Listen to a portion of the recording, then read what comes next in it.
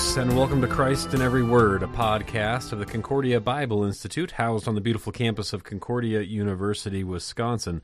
This is your opportunity to read, mark, learn, and inwardly digest the sacred scriptures with me, Dr. Brian Gurman, Associate Professor of Theology here at the university and the Director of the Concordia Bible Institute. We are cruising through the book of Genesis. Chapter 18 is on the docket today. Kind of a doozy, pretty long. Two main parts. We'll talk about that as we move along. Last time, circumcision, just a big deal. Eighth day, we talked about all this, right? The parallels to baptism being made new. And, well, what happens in chapter 18 once you are brought into the fold? Once you are grafted into the fellowship of Christ's holy people, we talk again. Just listen to the last podcast for more on that. By means of being marked as one redeemed by Christ the crucified. Well, it's time for a meal. That's chapter 18. Kind of an odd intro to this. The Lord appeared to him. Now, wait a minute. Okay, so the Lord appeared to Abe. Doesn't always happen. Sometimes the Lord just speaks to Abe. This time we have an appearance. Now, this is a big deal. We talked about this in chapter 12, that the Lord appeared to Abe when he was in the promised land. And so we have a visual, and he builds an altar, and that is Christian worship. The Lord first does something, acts on our behalf, and then we, in response to that, we worship, we give thanks and praise and so on. And here we have another appearance. Now, I'll say more about this circumcision connection here in a second, but the Lord appeared to him by the oaks of Mamre as he sat at the door of his tent in the heat of the day. He lifted up his eyes and looked, and behold, 3 men were standing in front of him. When he saw them, he ran from the tent door to meet them and bowed himself to the earth and said, O Lord, if I have found favor in your sight, do not pass by your servant. Let a little water be brought, and wash your feet, and rest yourselves under the tree, while I bring a morsel of bread, that you may refresh yourselves, and after that you may pass on, since you have come to your servant. And they said, do as you have said. Now that is fascinating. Okay. First things first, the Lord appears to him by this well-known tree in the promised land. We're going to see this tree featuring in several times here. Now, why all this attention on the oaks of Mamre? Well, you just got to know that there's a well-known tree. Everybody knows where that is.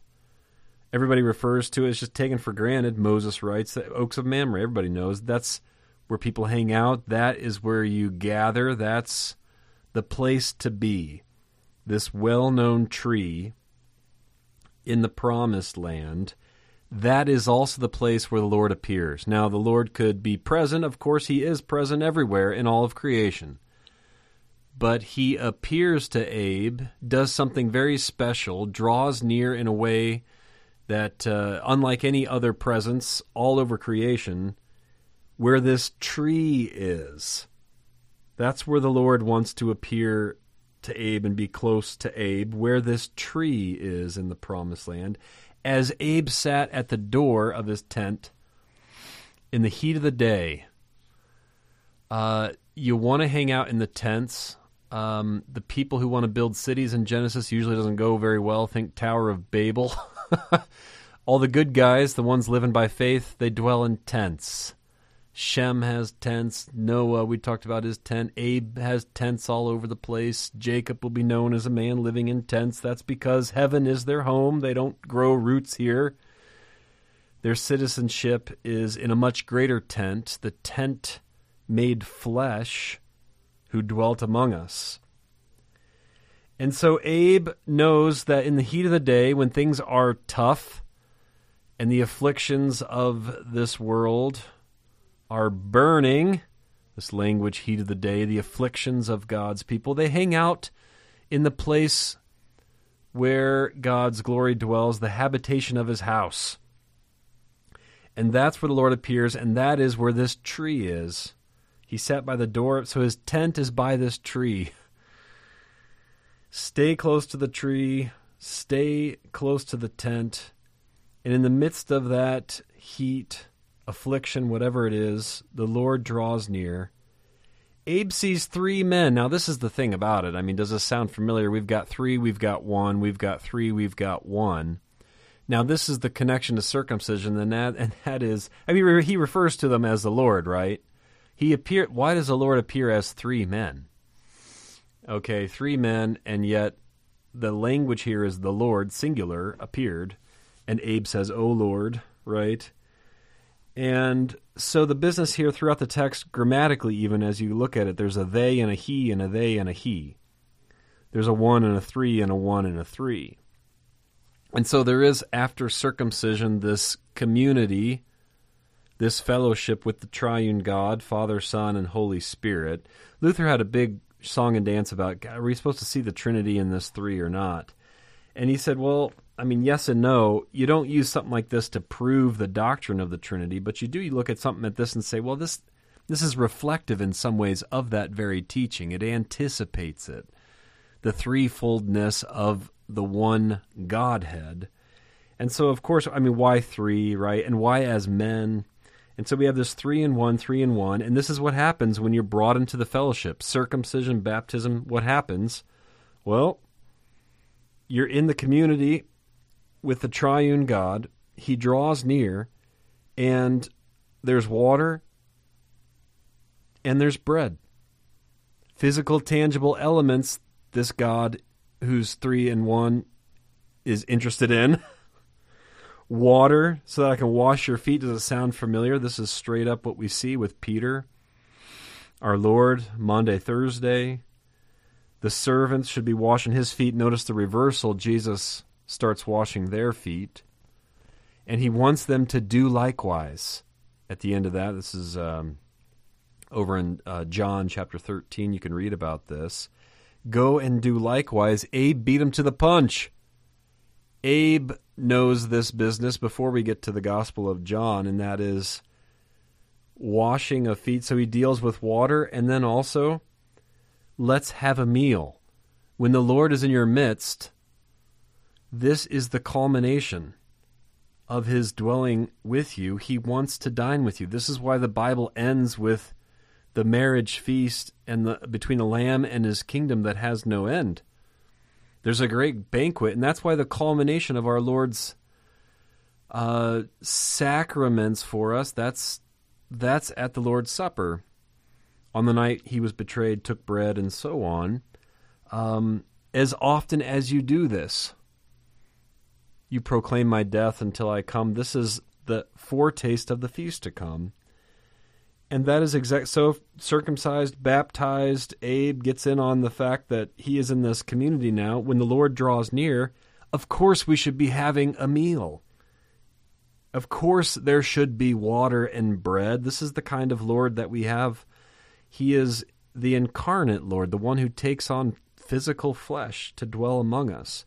So we should also celebrate the Lord's presence among us with his physical, tangible elements, water, bread, wine, through which he has promised to give forgiveness, life, and salvation. So Abe goes quickly and says to Sarah, make 3 cakes, 1 for each, right? We have this 3C as a fine flour, knead it and make cakes. Abe then takes a sacrifice. Notice this eating and this washing is connected to a sacrifice. The robes in Revelation are dipped in blood. They're made white by the blood of the Lamb. You can't disconnect the sacrifice from these physical, tangible elements that the Lord's people enjoy. So Abe gets the sacrifice. He's the priest here, of course. He's the pastor. He's the one that's the head of the church, you might say. The church is putting together what it needs to make this happen. Sarah's the altar guild, is that right? Abe goes and he takes the calf that he prepared, sets it before them, and he stood by them under the tree while they ate. I mean, it sounds like Moses, also, doesn't it? At Mount Sinai, he takes up Nadab and Abihu and 70 elders. They beheld God. They ate and drank. They ate and drank with God. Here, Abe is staying by the tree while they ate. And there's the tree, there's the water, there's the bread, there's the sacrifice, the Lord, Abe. Great stuff. There's also intercession throughout this chapter. Abe intercedes for Sarah. Abe intercedes for Sodom, we'll talk about later. And so they speak to, this is the Lord's word coming through the one who's called and ordained to speak it. The Lord speaks to Abe, "Where is Sarah, your wife?" And he says she's exactly where she should be, in the tent, that is, dwelling in the place of where God's people dwell. Again, tent throughout Genesis, we've talked about that. The Lord says, "I will surely return to you about this time next year, and Sarah, your wife, shall have a son." Sarah was listening at the tent door behind him. Now Abe and Sarah were old, advanced in years. The way of women had ceased to be with Sarah. So Sarah laughed to herself and said, After I am worn out, and my Lord is old, shall I have pleasure?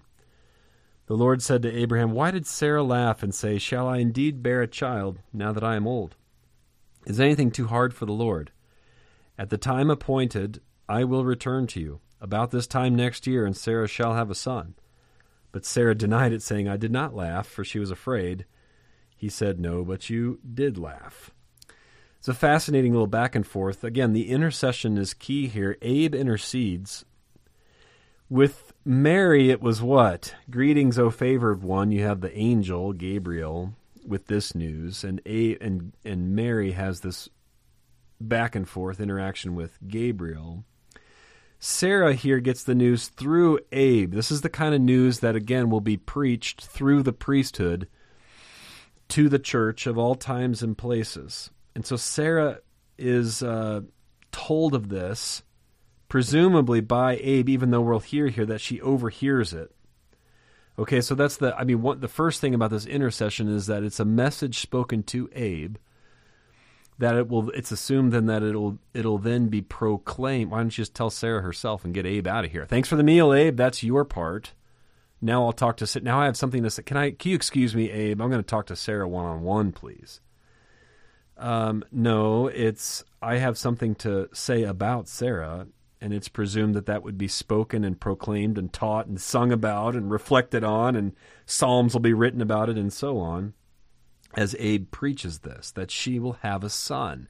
We've heard of the promise, the promise to Eve and the promise through Abe and so on. Now we're told explicitly, this is Sarah will have a son, that this promise will be extended and carried on through Sarah's having of a son. Sarah laughs because this is what the church does when we are confronted with God's promises in the midst of totally opposite appearances. We think, is he really going to pull this off? The Lord has promised to be with me, and I am suffering. The Lord has promised blessing, and yet I am in mourning. The Lord has given his gifts of forgiveness, life, and salvation, and I just feel depressed. And so on. And so she laughs, thinking, is this really the case? Look at the empty pews. This is the church. Look at the empty pews. Look at the persecution. Look at how our culture hates us. Look at how we can't even be in step with them, unless we're on the cutting edge and we cater to the times and embrace all the junk that's out there. Is the Lord really going to pull off what he said? This just seems so grandiose, doesn't it? Am I going to have the kind of everlasting joy that you've talked about? It just seems so distant. Is anything too hard for the Lord? At this time I will return to you, about this time next year, and Sarah shall have a son. Notice the Lord's presence is involved in this special son. I will return to you. How will this be? Mary says, the Holy Spirit will overshadow you, and the power of the Most High will come upon you. Right? I'm present everywhere. That's what it means. I'm God. That's how it works. And yet I am going to be present with you in a very special way. You will give birth to the Messiah. Then the men set out from there. They looked down toward Sodom. I mean, there's only two ways to go here. One is in the fellowship of the saints, the one church that lives in heaven and earth, or it's what's headed toward destruction. There is no in-between here. So the men go from there, and then the destruction follows. It's just like Isaiah. The promises are beautiful. New heaven, new earth is a done deal, the banquet. But the last verse of the book of Isaiah, after 66 chapters, is, but they will go on and look at the destruction. The bodies will burn. That's part of the other side of the coin here, that the most unfortunate reality that not all will accept this wonderful gift of our Lord's presence and meal and so on. So they go down toward Sodom. Abe goes with them, even though there is this destruction that will happen. Abe tags along because the priesthood is always interceding on behalf of the ungodly. Send out your salvation to all the nations, O Lord. Cause your light to shine among the people who sit even now in darkness. The Lord says, shall I hide from Abraham what I am about to do, seeing that Abe shall surely be a great nation, mighty nation. All the nations of the earth will be blessed in him. I've chosen him that he may command his children and his household after him to keep the way of the Lord by doing righteousness and justice, so that the Lord may bring to Abraham what he has promised him. I love how the Lord quotes himself. The word of the Lord endures forever. The Lord speaks his word, and he reads it and marks it and learns it and inwardly digests it. He references it. He quotes it. He alludes to it and says, this is what I have said. And so also, all heaven and earth is focused on his word made flesh into eternity. Keep your eyes fixed on the word. Everybody is, including the Lord himself. And in this, you see a kind of revealing of his heartstrings here. Should I hide from him what I am about to do? This is the Lord's gracious and merciful, slow to anger, not wanting all to die. He has no pleasure in the death of the wicked, but wants all to be saved and to come to the knowledge of the truth. And so he's patient. And he's not slow, as some count slowness, but he's wanting all to come to repentance. And he shows here that he doesn't really want to do this, as it were. When Lamentations talks about how the Lord does not willingly bring grief, it's all things are in his hand and he necessarily works all things, and yet at the same time he doesn't. I take no delight in this kind of stuff, and I don't even want you to see this kind of stuff. Shall I hide from Abraham what I'm about to do? The outcry, although, the Lord says, the outcry is great, though, and their sin is very grave. I will go down there to see whether they have done altogether according to the outcry that has come upon me, and if not, I will know. I mean, doesn't he know already? And yet he gives more time, and yet he looks carefully, and yet he gives this nudge, or he gives that warning, as it were, occasions for repentance. He works through all things in order to, in his own time and in his own way, bring people to repentance. And so he has this, I mean, it's kind of like chapter 15, the iniquity of the Amorites is not yet complete. The Lord is bearing with this situation. And he's not taking delight in what's about to happen to Sodom. He doesn't think that, I mean, should I hide from Abraham? Should I even reveal to him how this is all going to go? Because it tears me up too. I'm not just this sort of capricious deity who sits up in the heaven. Oh, I love these people, I hate these people, you know. It's just not true to his nature and his character. And so the Lord's heartstrings are really on display here as we move towards Sodom. My goodness, I'm overdue for a break. Don't want to get in trouble here in the old podcast room. We'll take a quick break. We'll be right back. We'll be back in just a moment to the Concordia Bible Institute podcast. In the meantime, I'd like to have you consider this question.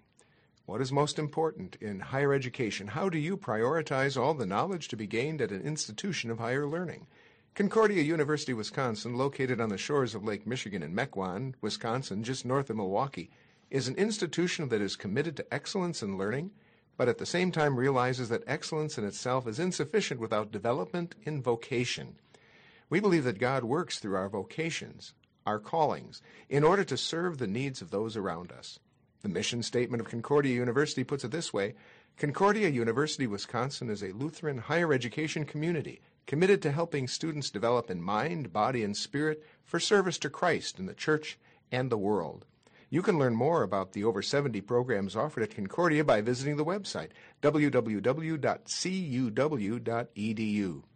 And if you're benefiting from our Christ in Every Word podcasts, I encourage you to support this ministry by mentioning it to others and by offering your monetary support. Please consider supporting the Concordia Bible Institute by going to our website, www.concordiabible.org, and clicking on the Contribute page. And now, back to the podcast.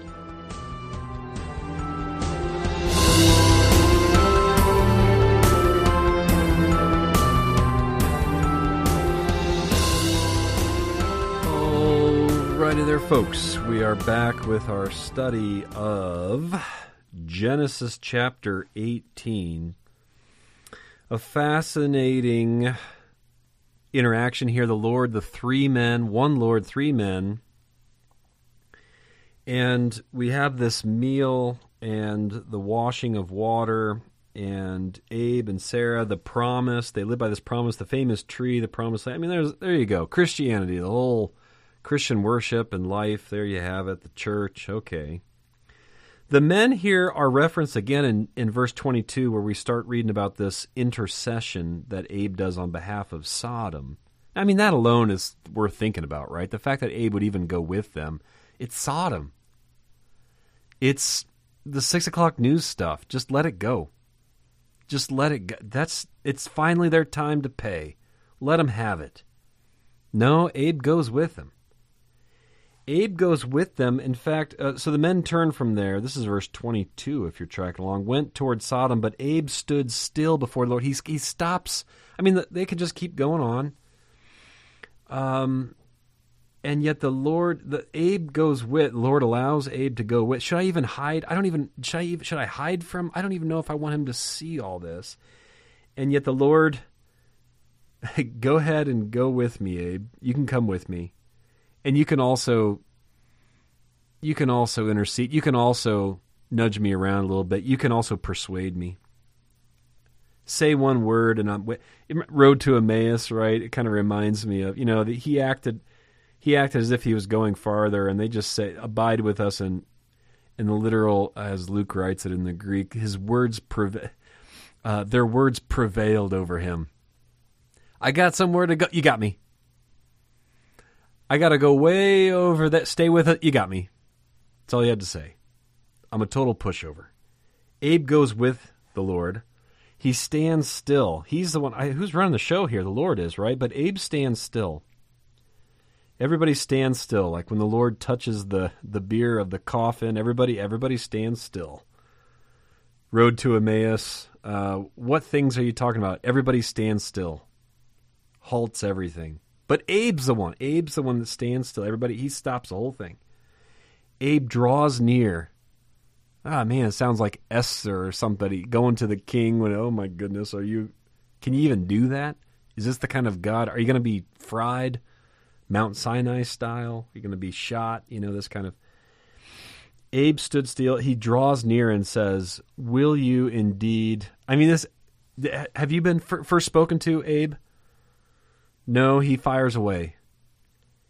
"Will you indeed sweep away the righteous with the wicked? Suppose there are 50 righteous within the city. Will you sweep them away and not spare it for the 50 righteous who are in it? Far be it from you to do such a thing, to put the righteous to death with the wicked, so that the righteous fare as the wicked. Far be that from you.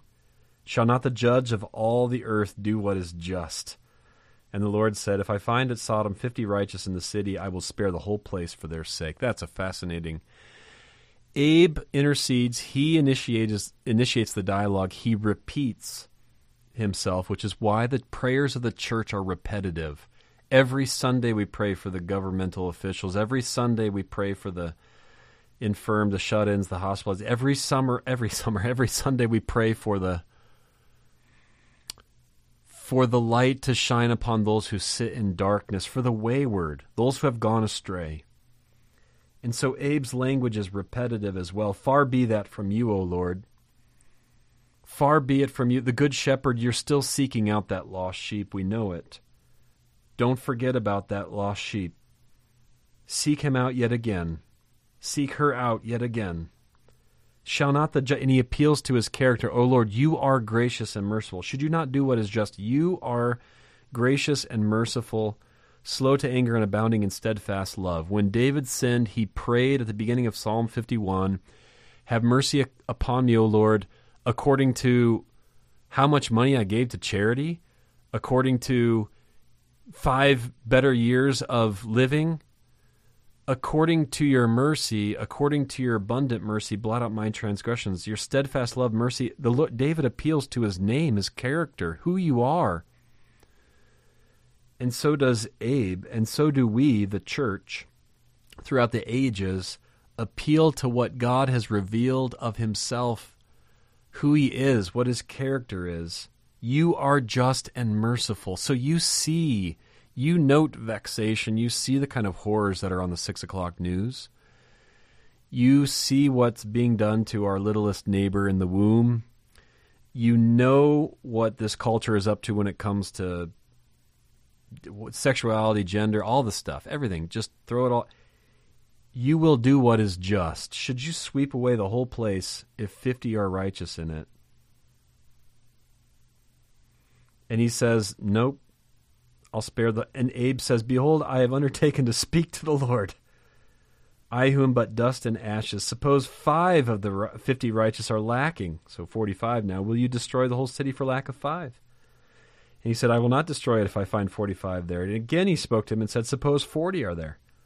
He said, for the sake of 40 I will not do it. Then he said, O Lord, don't be angry, and I will speak. Suppose 30 are found there.